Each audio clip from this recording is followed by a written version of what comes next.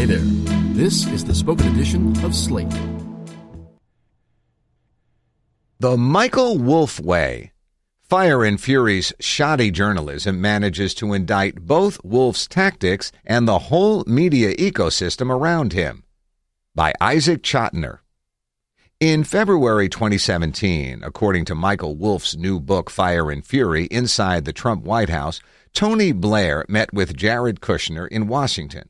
Blair, the story goes, was eager as ever to please and offered Kushner what Wolff describes as a juicy nugget of information. There was, he suggested, the possibility that the British had had the Trump campaign staff under surveillance, monitoring its telephone calls and other communications, and possibly even Trump himself.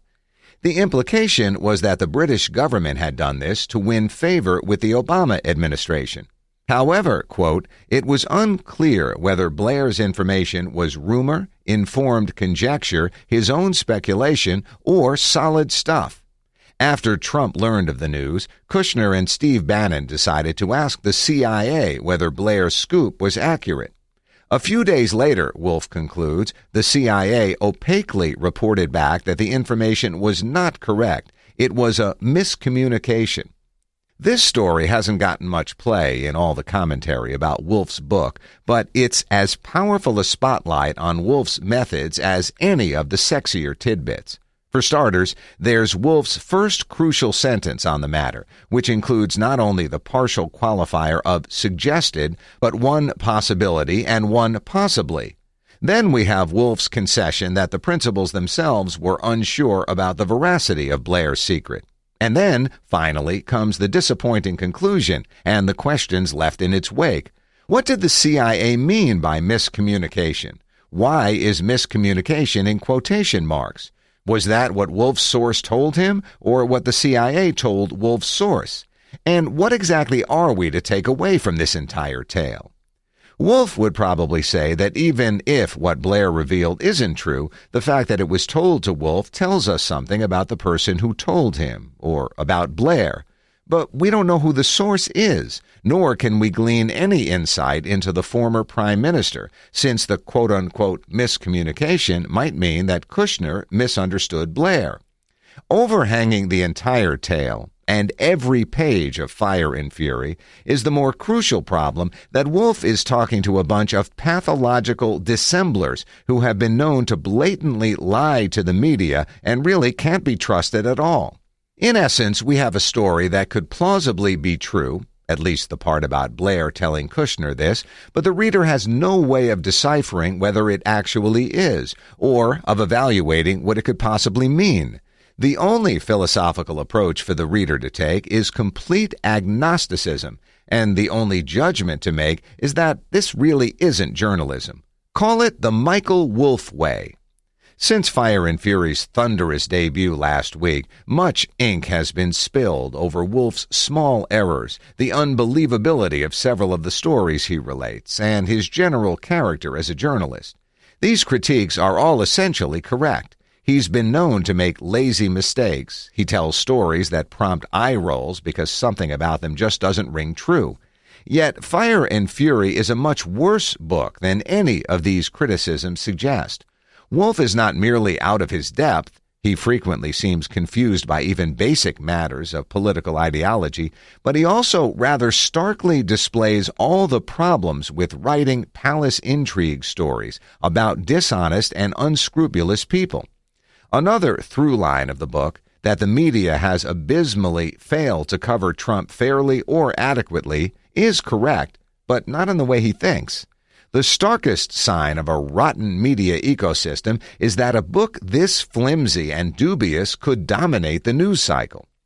Working in Wolff's favor is the fact that, despite his journalistic shortcomings, his overarching narrative, Trump is an unstable and incompetent president who has no business holding the office he didn't really want all that much anyway, is disturbingly credible. And to Wolff's partial credit, he seems to have some awareness of the critique of his type of journalism, and he addresses it in the author's note that starts the book. It reads, "Many of the accounts of what has happened in the Trump White House are in conflict with one another. Many, in Trumpian fashion, are baldly untrue. Those conflicts and that looseness with the truth, if not with reality itself, are an elemental thread of the book. Sometimes I have let the players offer their version, in turn allowing the reader to judge them. In other instances, I have, through a consistency in accounts and through sources I have come to trust, settled on a version of events I believe to be true. There's certainly value in letting people's words come through, in allowing subjects to tell their own stories, in encouraging readers to reach their own judgments. Too often in these tense times, the media has been wrongly criticized for not being didactic enough. But Wolff's approach, as practiced by Wolff himself, has serious flaws. Take the story he tells about Trump and women, which serves as a nice counterpart to the Blair anecdote.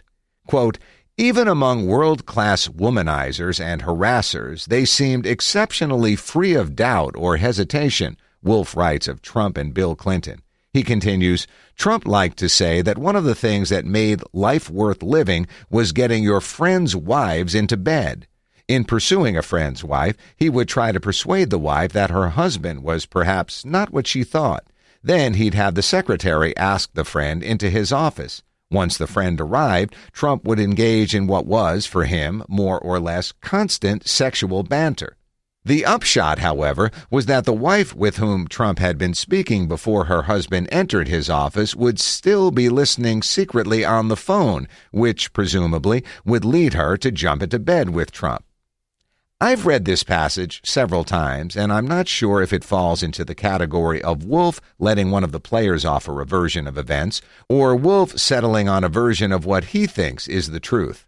The words are written, except for the sentence about what Trump liked to say, as if Wolff himself believes them to be credible. And yet, maybe Wolff just wants to highlight that Trump is the type of guy who says this about himself, that it's just a type of boasting, which Wolff thinks is important for readers to know about.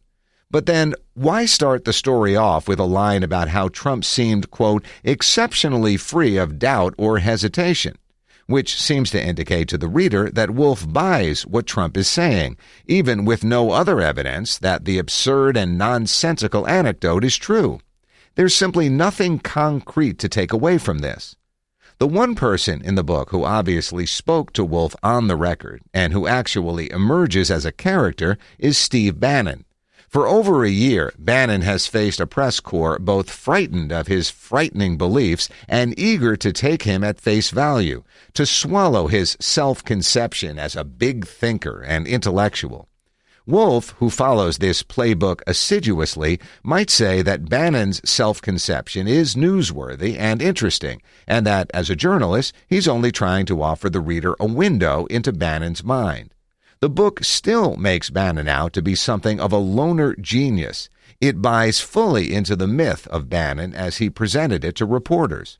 Wolff calls him an intense man operating at an even higher level of focus and determination, the only person who thought Trump was going to win the election, the man who ingeniously devised the Muslim ban to land on a Friday because he somehow predicted that liberals would show up at airports and protest and make the left look soft and weak, the man whose words always come out slyly or wryly.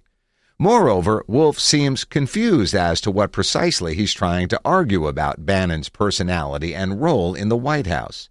Curiously, Bannon never expressed a sideways thought about Trump. Not yet, Wolff writes, despite the fact that he had Bannon, months earlier, clearly displaying doubts about Trump's mental capacity.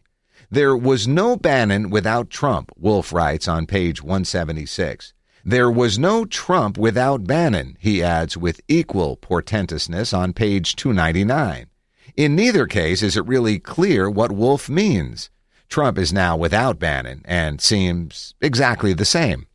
At other moments, Bannon himself is the one who comes across as confused, ranting about warmongers while at the same time trying to get the famously hawkish John Bolton made National Security Advisor. Whether Wolff even notices such contradictions, he certainly has no interest in portraying Bannon as intellectually unimpressive, let alone ideologically confused. Wolff also finds himself on shaky ground whenever he peeks from behind the curtain and starts analyzing politics. Almost nobody represented what Bannon opposed as well as Paul Ryan, Wolff writes, before going on to add that one of the essences of Bannon and his right-wing patrons, the Mercers, was a determined Keynesianism. This is what one might call a howler, but it fits with Wolff's portrayal of Bannon as Bannon would like to be seen, the guy who wants to raise taxes on the rich, the true populist, the fighter for the little guy. Meanwhile, the real Bannon and the real Mercers, as the book was being written, was busy threatening Republican candidates who dared not back Trump's plutocratic tax bill. One crucial thing to remember about Trumpism, or Bannonism, is that it overlaps a good 95% of the time with Ryanism. Who could have possibly guessed that the thuggish and bigoted aspects of Bannon's worldview would be realized over the past year, while Trump's economic agenda would be interchangeable with Ryan's? Meanwhile, Wolff doesn't have much to say about Obama or the Obama-Trump dynamic, but he comes up with the most bizarre accounting of Obama's failures that I've ever read, claiming that the peculiar tragedy of Barack Obama was that he couldn't really command much interest. Wolff also has the bizarre habit of beginning a paragraph with a sentence that's contradicted by the sentences following it, as in this analysis of the Trump marriage. Still, the notion that this was a marriage in name only was far from true. He spoke of Melania frequently when she wasn't there. He admired her looks, often awkwardly for her, in the presence of others. She was, he told people proudly and without irony, a trophy wife. And while he may not have quite shared his life with her, he gladly shared the spoils of it. A happy wife is a happy life, he said, echoing a popular rich man truism. As touching as it is that Wolff considers Trump's appreciation of Melania's looks a sign of a real marriage, this is surely the first time I've ever heard someone use the phrase trophy wife as evidence of an emotional bond. The other reporting on the rest of the Trump family is not much better. In an anecdote that has been called into question for other reasons, Wolff claims that Ivanka Trump once said into a cell phone, "Things are so messed up and I don't know how to fix it." Who was she talking to and about? We are not enlightened, although Wolff, of course, presents it as evidence for the admittedly obviously correct proposition that the White House had run off the rails. Given this level of sloppiness, Wolff's constant, endless sniping about the media is surely the strangest part of the book. He's contemptuous of most of the reporting on Trump and Russia, mocks the press for its self-righteous outrage over Trump's lies, and takes a few gratuitous, out-of-left-field swipes at The New Yorker. It's not easy to decipher exactly what Wolff is so vexed about, but there's a clue in the author's note about how he views the proper role of the press. While the Trump administration has made hostility to the press a virtual policy, he writes, it has also been more open to the media than any White House in recent memory.